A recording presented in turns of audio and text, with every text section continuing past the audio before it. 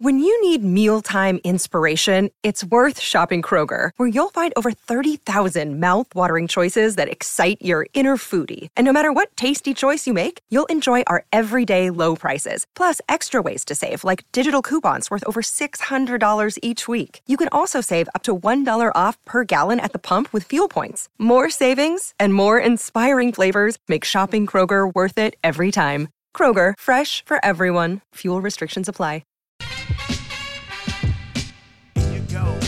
Here you go.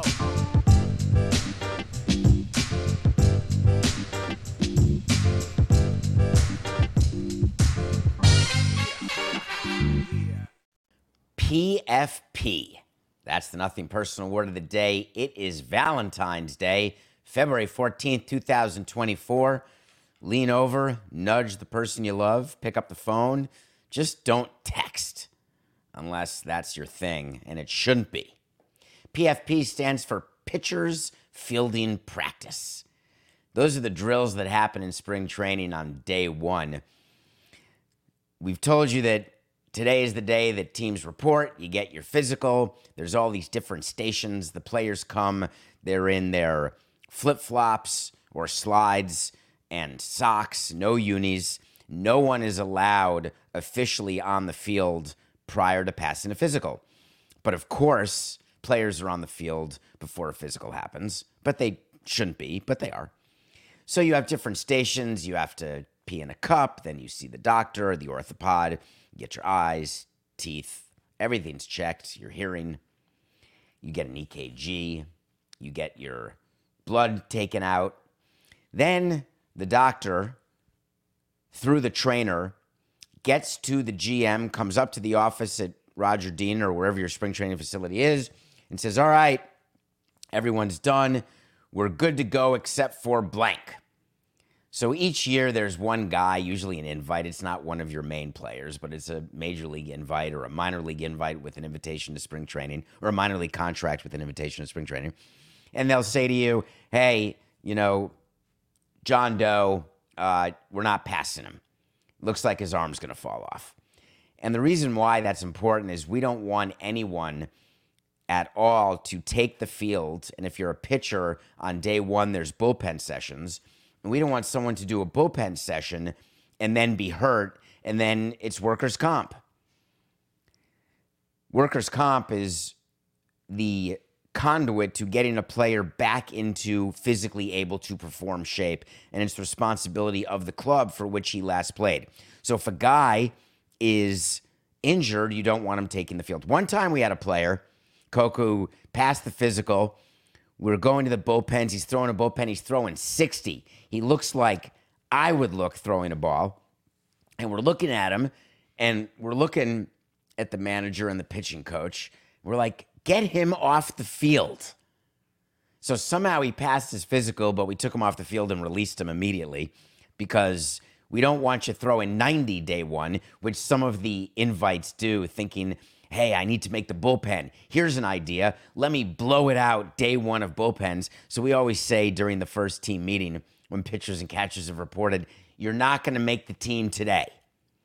There is no reason at all to go out there and throw at your max level. This is spring training. Work into it. No decisions today. But of course, invariably, there's always the eager kid with the bringing the apple to school, putting it on the teacher's desk, maybe putting a needle in it, going full oppie, but throwing 90, 92, 94, and we'd pull them aside and say, listen, do me a favor and just ease up a little bit. So people pass their physicals, then you do the team meeting, and the team meeting has a very, very structured order. It starts off with the manager, and the manager then introduces people who address the team. You've got the traveling secretary who addresses the team. You have the clubhouse manager who always says, shout out to John Silverman, his first year not at spring training in 45 plus years.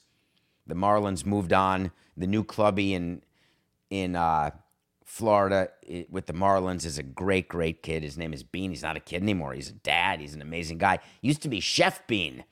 Now he's head of the clubhouse. So the big thing you say is, hey, guys, do me a favor. hang up your hat, put your jocks and socks in the net, make it easy for all these kids here, and they introduce the kids who are going to do the laundry, etc. And the tip drive begins. Then the trainer comes out and says, hey, use sunscreen. We're in Florida. You don't want to miss time for a sunburn. So we keep a lot of sunscreen around. Of course, we do that to mix with rosin to doctor the ball. But hey, use sunscreen so you don't get sunburned.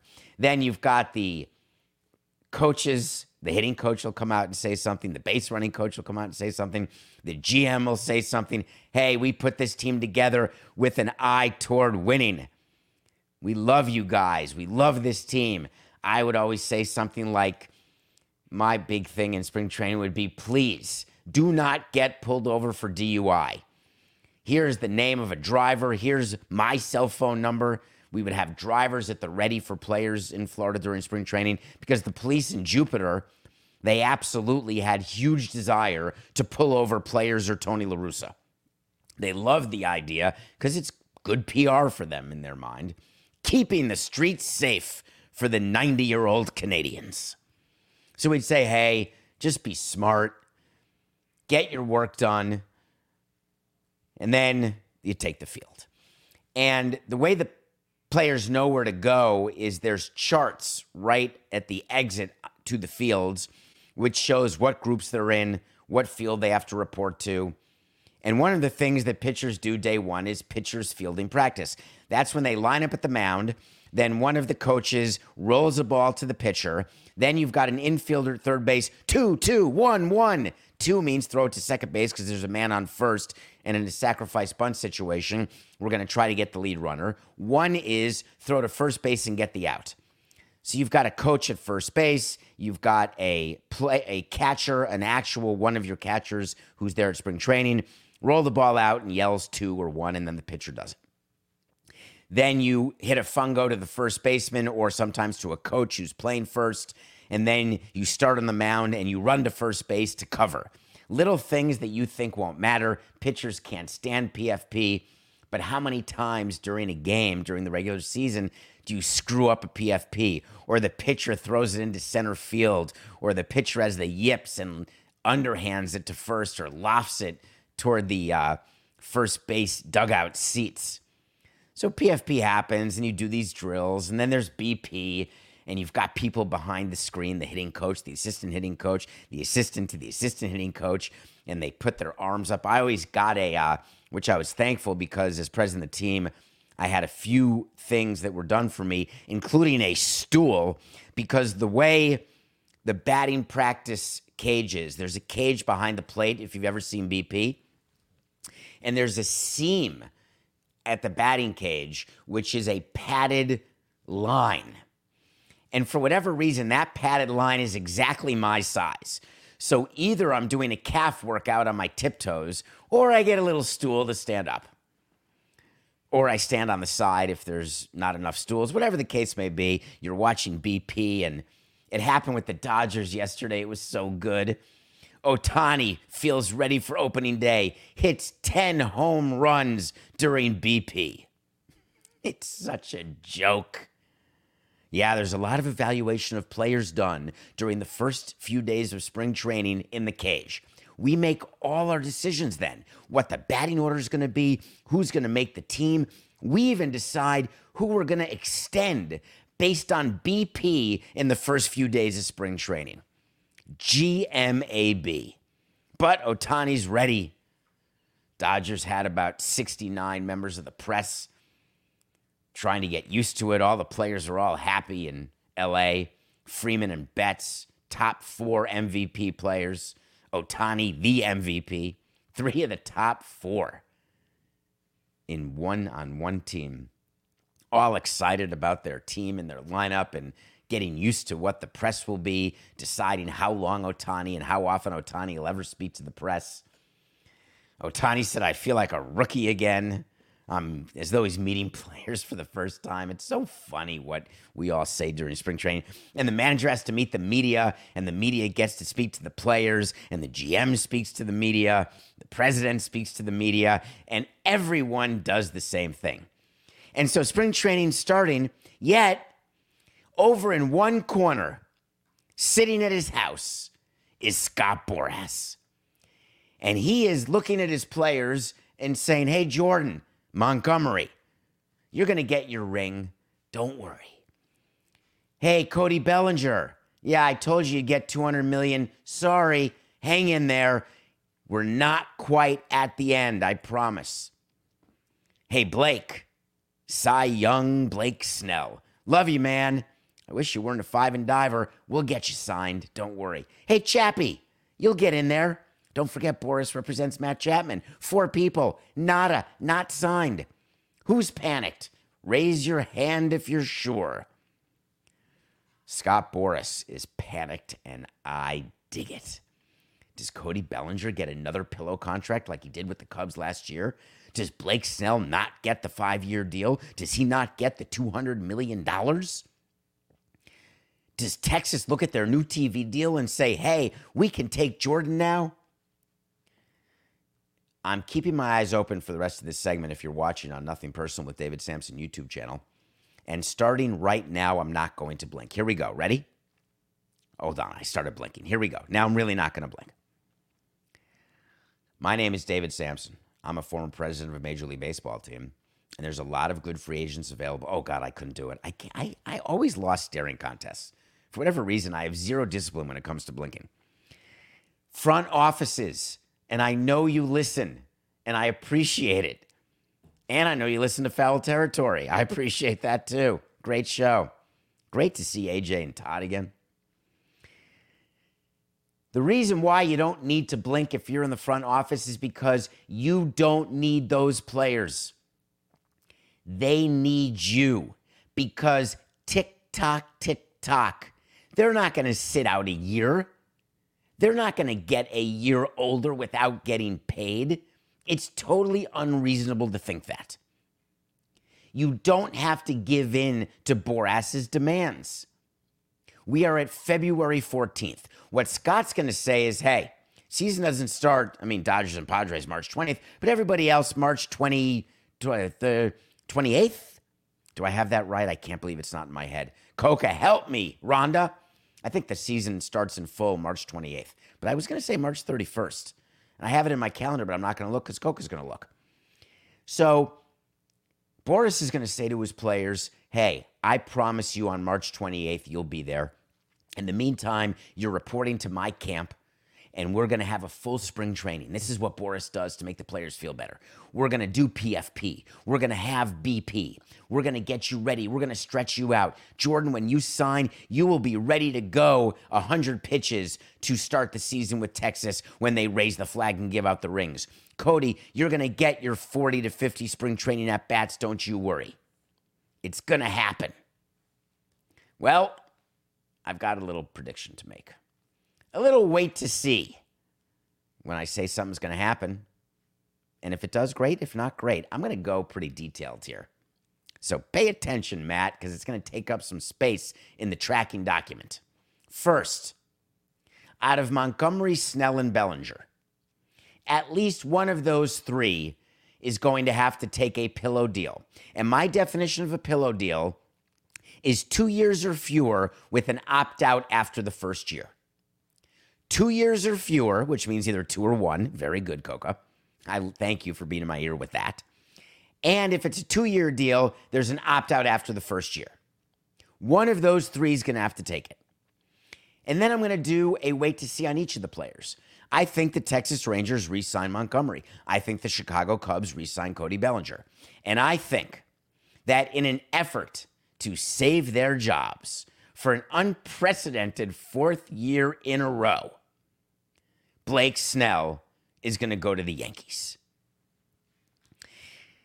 What are you asking me? What are you saying? Yes, Conforto. He did have that. He had the 2-year deal last year, the Boras client. I know of what I speak, but I wasn't going to tell the audience. I was going to have them remember. All right, I'm going to help the audience. Do you remember Michael Conforto last year, the former Met, who all of a sudden went to the Giants after they didn't get Judge, and he signed that 2-year deal, $36 million, and we said, oh, way to go, Giants. Ridiculous. Well, they've replaced him with Soler. So that's the wait to see. Montgomery, Texas, Bellinger, Cubs, Snell, New York, and one of them At least one gets that pillow deal. None of the players, that would have been my easiest way to see. None of the players will sign with the Oakland A's. There. Let's talk about Oakland. I was sitting around. What was I doing yesterday? It was a snow day. Not for us. But I was sitting around and doing what you do on a snow day. Roasting chestnuts by the open fire. Not making snowmen or snowballs. And all of a sudden, doo-doo. I think that's my imitation of my text alert. Coca. And he sends me the text of the article by John Shea in San Francisco that today the Oakland A's and Alameda County are going to have a meeting about extending the lease at the Oakland Coliseum. Could this be it? Is that the end of the A's moving to Vegas? No. Is it Oakland staying in Oakland past 2024 in a potentially smally renovated Oakland Coliseum? No. Is it all the pressure of the fantastic people of Oakland who have been trying to boycott, put on fan fests and all the great things they've done, getting John Fisher to sell? Is this step one of that? No. This is the commissioner telling John Fisher, dude, you need a place to play in 25. You can go around to Sacramento all you want and to Salt Lake City, and frankly, you can beg Larry Baer and the San Francisco Giants to split time with them in Oracle Park and GTH.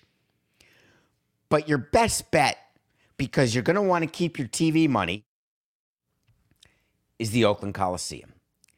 So it's time for you to go and meet with them. And let me tell you how this meeting's going to go. Because there's a lot of people on the interweb who would like the government in Oakland and the mayor specifically, they would like her to be super strong and follow through on the demands that she made. If Oakland wants to stay here past 24, we demand an expansion team. Not going to happen. We demand that the name A's stays in Oakland. Not going to happen. What is realistic for a meeting like that? So I've had meetings exactly like this. It's the first meeting following the coldest of wars with a governmental entity and with specific people in the government. You plan the meeting. You have anxiety about the meeting. First decision, location. We don't know where it is, but if John Fisher's smart, he sends Dave Cavell, the team president. John Fisher doesn't go to first meetings, never send the owner to a first meeting. Frankly, you only send the owner when it's all done. But you go to them. So this meeting should be in the mayor's office. So you're all anxious and you put on your suit and tie and you talk to your PR people about what you're going to say to the media afterwards, and you talk to your business advisors and your owner about what's the icebreaker. How do those meetings start? I remember exactly how my first meeting went with Mayor Manny Diaz after we had not spoken for a very long period of time. And I remember thinking to myself how I wanted to deliver my first line. I needed an icebreaker. And so I walked in and I said, "Great to see you. Can I have a drink?" And the reason I said that is I knew that business gets done over a drink on the golf course. I know that in the mayor's office there was a bar, much like in my office too. It's not uncommon. I knew we weren't going to go out in public. So I started with that. And then I went right to subjugation. I don't care if the Oakland A's end up, I don't want to say it that way, 4-8-69. Coco, wipe that. It's not right. I don't want the Oakland A's to move to Vegas because I want the people in Oakland to have their team, and Oakland should have a team. It's better for baseball. It's better for the business of baseball. And the cherry and the chocolate fudge is that would make me really right, and I can take a lot of receipts. But there is no getting to that point without getting through this first meeting. Subjugation is the word. And if it had been the lead story, I would have made it the word of the day. Subjugation is what Cavill's going to have to do in this meeting. He is going to have to genuflect in their general direction while crossing his fingers and toes. He's going to have to tell them things that will make the hair on the back of his neck stand up straight. And he's going to have to do it as though he's trying to win an Oscar, because he doesn't feel it. He can't show desperation. He can't show resolve. He has to show calmness, apologetic words, thankfulness for the opportunity to sit down and for the time they're giving him. And then it's the glimmer of the path forward. Because this meeting about a lease extension, the A's have to convince the government that it's not just about a lease extension, because why would the government want to meet only about a lease extension? There's nothing in it for them. It's the A's who need the extension. So when you need something in a negotiation, you have to give carrots. You have to let it be known that you'd like something else, that your goal is something else that matches the goal of the person you're negotiating with. And the goal of the mayor and the government in Oakland is to get Fisher to sell. Not going to happen. The secondary goal is to get Fisher to stay and get a ballpark done and get past this. So you've got to say early on in the meeting, I'm thankful that we are talking again. And my mind and the mind of Major League Baseball and John Fisher is absolutely open to a stadium deal.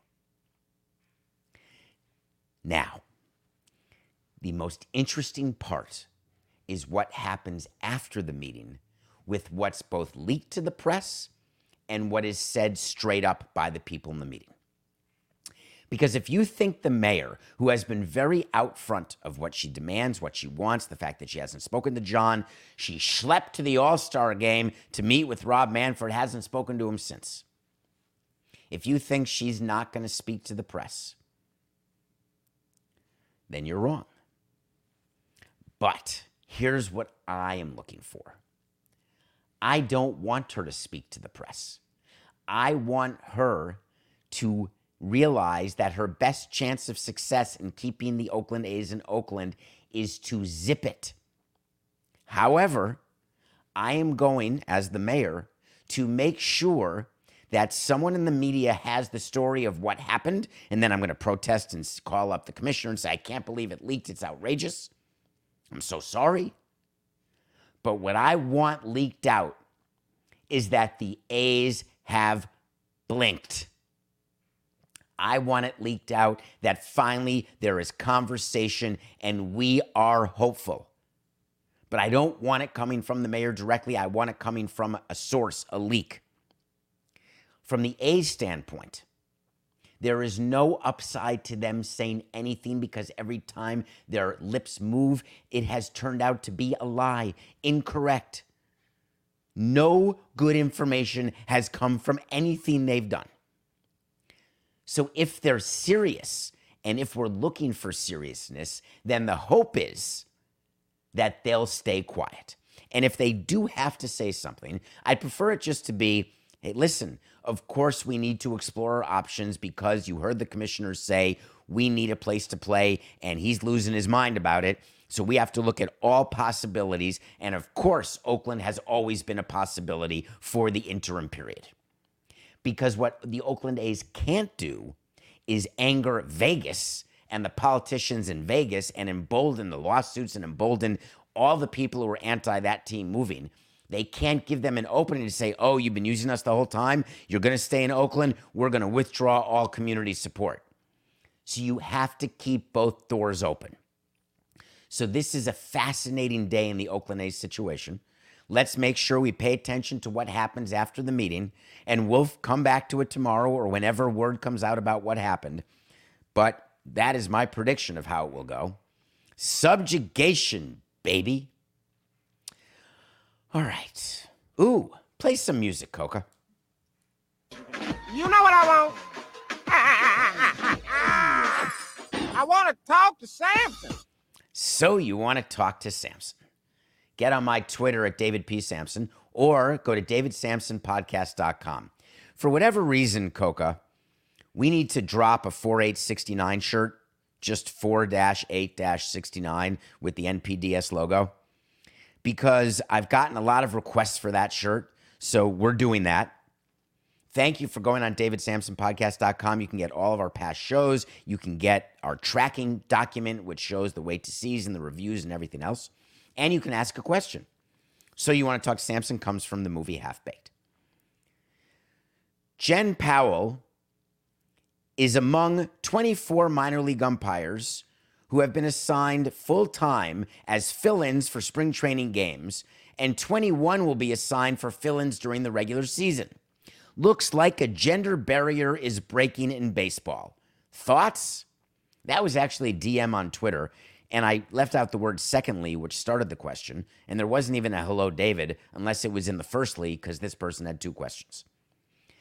You better get to know the name Jen Powell, because she's going down in history. Jen Powell, who came up through the umpire camps, led by Michael Hill, former president of baseball operations for the Marlins, former GM of the Marlins, former AGM of the Marlins.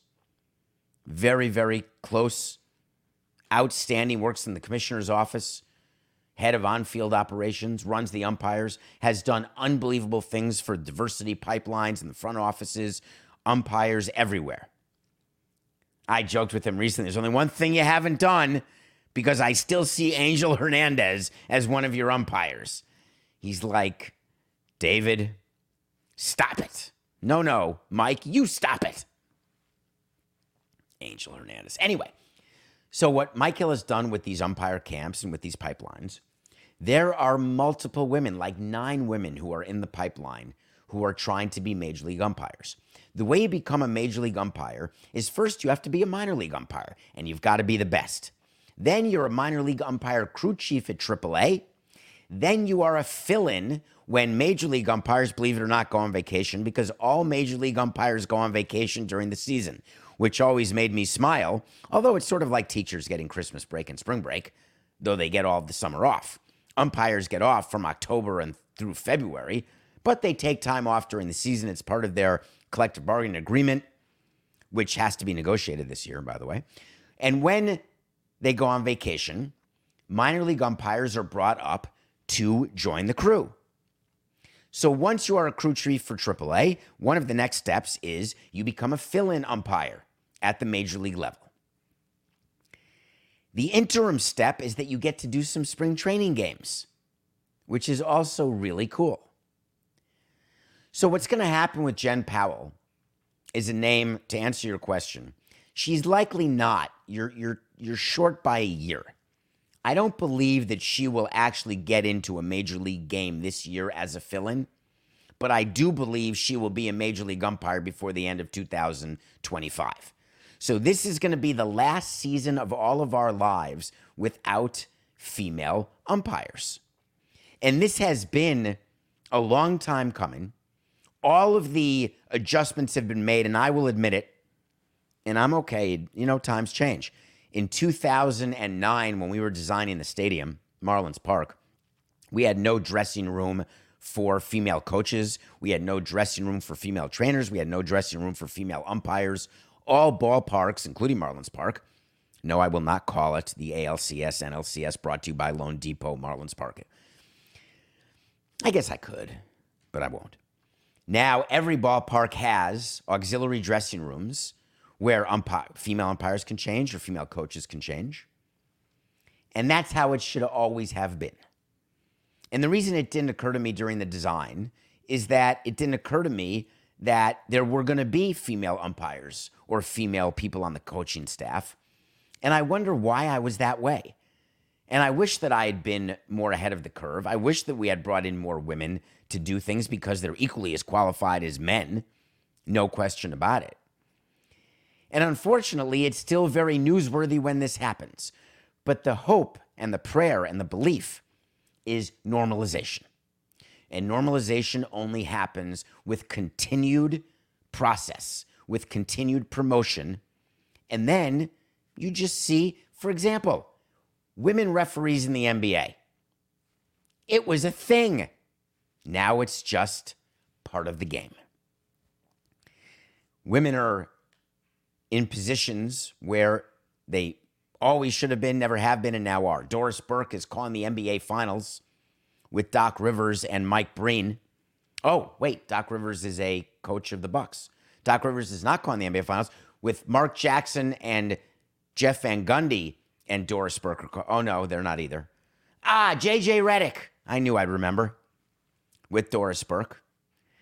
It was announced yesterday that the Oakland A's have hired the first ever woman play-by-play announcer, which is outstanding. Jenny Kavner is going to be the play-by-play full-time for the Oakland A's. WTSL. What took so long? I guess it used to be that women could only be sideline reporters. It's ridiculous. Men can be sideline reporters. Why not? The whole thing's crazy. I'm looking for qualified. When we hire broadcasters, and I never considered a female broadcaster when we were hiring broadcasters. I never got a tape from a female broadcaster when we were hiring broadcasters, and I listened to hundreds and hundreds of tapes of people who wanted jobs. Now, it's real. It's happening, and it makes me happy. All right, when we come back, it's time. I'm about to talk to you about Lost. We'll be right back. The NBA playoffs are heating up, and so is the action at DraftKings Sportsbook, an official sports betting partner of the NBA. With same-game parlays, live betting, odds boosts, and so much more, don't miss out as the NBA postseason winds down. Through the first round of the NBA playoffs, it's still all about the Celtics and the Nuggets. Will it be a likely matchup between the two powerhouses for the NBA championship? You can bet on the Celtics to beat the Nuggets at plus 400, or the Nuggets to beat the Celtics at plus 425 right now. And if you're new to DraftKings, you gotta check this out. New customers bet $5 to get $150 in bonus bets instantly. Download the DraftKings Sportsbook app and use code SAMSON. New customers can bet $5 to get $150 instantly in bonus bets only at DraftKings Sportsbook with code SAMSON.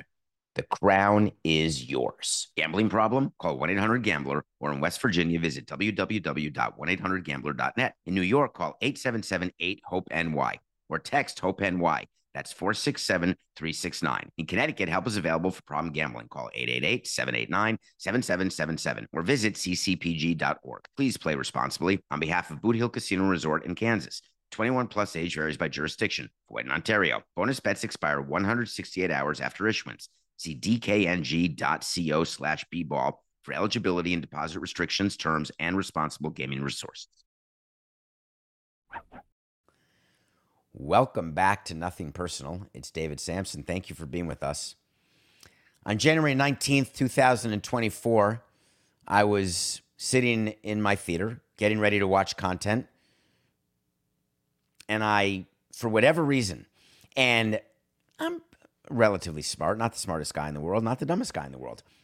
I don't quite get the algorithm of my streaming channels because I don't rate anything I watch. For whatever reason, on that particular day, Lost came onto the screen. Coincidentally, about a week prior to that, in the January 12th arena,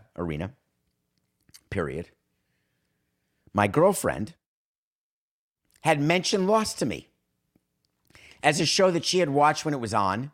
And I had said, I've never seen an episode, don't know one thing about it. I remember it being a thing, but I was in baseball, didn't know anything. And then I dropped it. Then it shows up on January 19th, and I say, you know what? I'll watch the first episode of season 1. And from January 19th to February 13th, or 12th or 11th, I watched 121 episodes, and I would like to announce to you that it is one of the best series I've ever watched. And for those of you who are upset by the finale, I have the advantage. And the reason I have the advantage is that I binged it. If I had been watching Lost once a week, I would have gotten so confused. There's so many characters There's so much screwing with timelines. Flash backward, flash forward, flash sideways. So many characters, they're coming, they're going. You don't know what's happening. There are cliffhangers, the old-fashioned cliffhangers, the type which play in May, and you've got to wait till February to see what happens, like in the incident at the end of season 3. If I had to wait that long, I would have lost my mind. But when you're binging it, you go from the finale of season 3 to episode 1 of season 4, boom. For those of you who think that the crash on the island didn't happen, I didn't see it that way. My view of Lost is that the crash absolutely did happen, and what we saw in season 6, which I loved, was a parallel universe that was only meant to get the characters back together so they could get to the church in the finale so they could walk through the light to the next step. It was all real. And the closing visual of the entire series, with Vincent lying next to Jack Shephard as his eyes close, brings you back full circle to his eyes opening after the crash and him seeing the dog. And everything that happened in between. A shout out to J.J. Abrams, to the creators, to the writers, to the actors, to the crew who filmed on Hawaii for all those seasons. You provided spiritual awakening for me. You provided thoughts about mortality, thoughts about living your life, carpe diem, tempus fugit. You introduced me to Evangeline Lilly. Thank you. You made me realize that Matthew Fox is not just about Nev Campbell and Party of Five. You made me look up all these amazing actors like the guy who played John Locke. Unbelievable. If you haven't seen Lost, watch it. If you saw it and were angry about the finale, binge it, and you will have a totally different view. I am in a period of despondency right now, and this has happened after I binged Breaking Bad, after I binged Better Call Saul, and it's happening now. It happened at the end of Ted Lasso, a little bit at the end of Mrs. Maisel. Lost became, for a month of my life, everything. I was at 1:30 in the morning, I'm watching episodes until 6:30 when I'm starting to prep for our show live at 8 o'clock. So I'm putting it out to all of you, and I'll tweet this out, Coca, today. My Lost binge is done.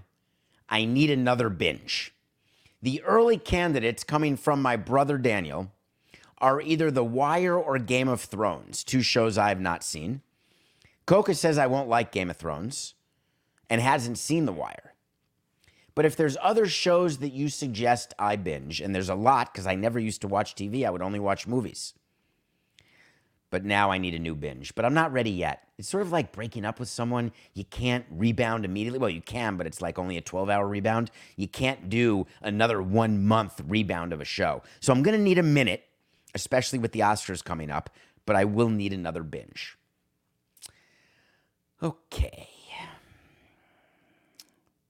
Nothing. Personal pick of the day. Grayson Allen hit 4 free throws. 4 free throws. And the Kings +5 was a push because of that. The Suns beat the Kings by 5. We are still 23-25. Let's talk about the Los Angeles Lakers. That was a total non sequitur. We were talking about the Kings and the Suns. But our pick for today is the Lakers +5.5 over the Jazz. In an alternate universe, like maybe on the island, LeBron James would have accepted a trade to the Golden State Warriors, and he would have been teamed with Steph Curry right now. Article came out this morning, I don't know, was it in The Athletic? I don't know where it was, that the Warriors tried to trade for LeBron James at the deadline this year, and it was done owner to owner with Joe Lacob, who was speaking to Jeannie Buss. And what's funny about it, it was ESPN from Woj, excuse me. I always assume everything's from The Athletic. ESPN from Woj and Ramona Shelburne. Thank you, Coca. So here's how this conversation goes. Hey, Jeannie, it's Joe. Hey, what's up, Joe? What's shaking? Hey, just curious. Any interest in trading LeBron? Hadn't quite considered that. NCTP. Yeah, but are you sure?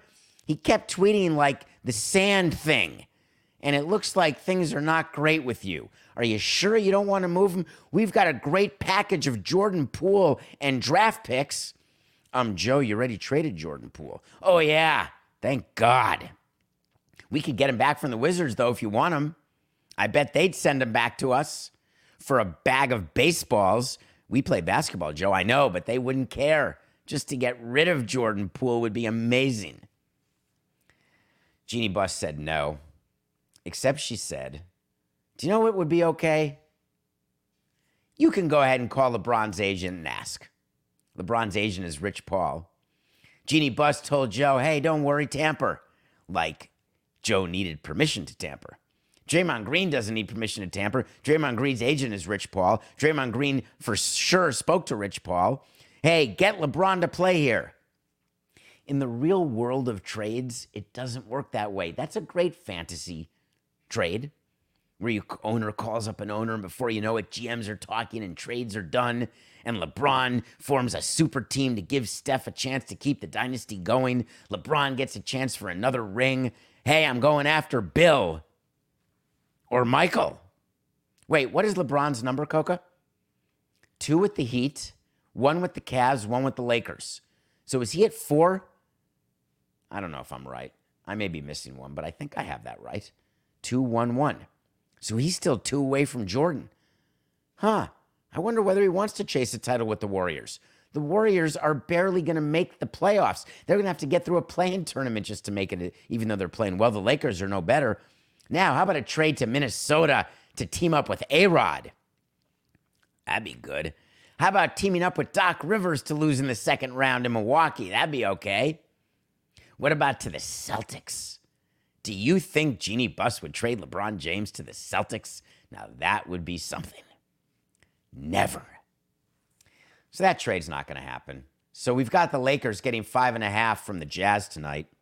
LeBron played 31 minutes last night in a 125-111 win over the Pistons. LeBron said, you know what? Back-to-back, I'll pass. So that's why the Lakers are getting 5.5. But guess what?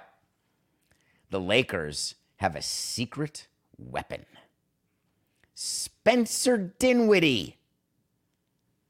He also played 31 minutes last night. Scored 6 whole points. I'm taking the Lakers. Plus 5.5 versus the Jazz.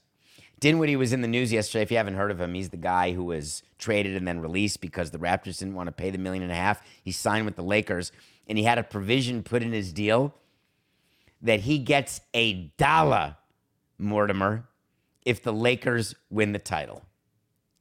And I looked at that and I was thinking, that is the greatest bonus I've ever seen in a contract. Why would he only want $1? I didn't know at the time that he had a deal in his Wizards contract that he got $1 if the Wizards won the title, and he put it there as a joke because he knew the Wizards could never win the title. So he wants to keep putting that in every contract. A team is fine with it. I loved putting bonuses in contracts for titles. I didn't love MVP bonuses because you can have an MVP from a bad team, but a NBA Finals MVP or a World Series MVP, take $1 million because we're going to make tens of millions from winning a World Series all in over the course of the next 12 to 24 months after winning. So that's a good one.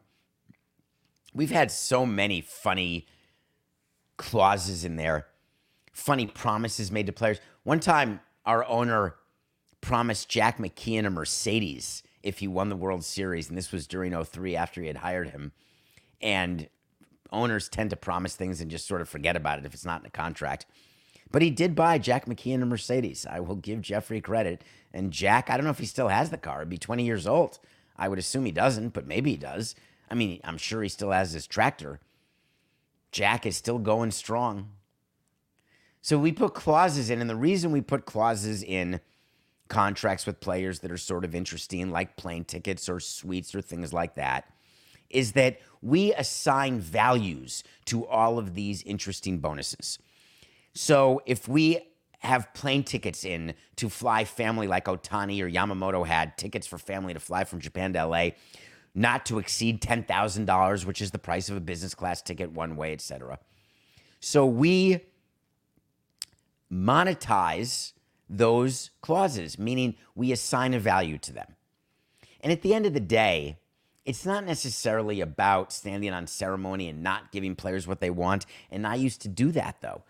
But it was never about it, and it shouldn't have been about it. I would say no to players who wanted things like, hey, you're making enough money, you should already be an all-star. Or, hey, you're making enough money, you should win the Gold Glove. Or, hey, you're making enough money, fly your own parents to see your game or to see your debut.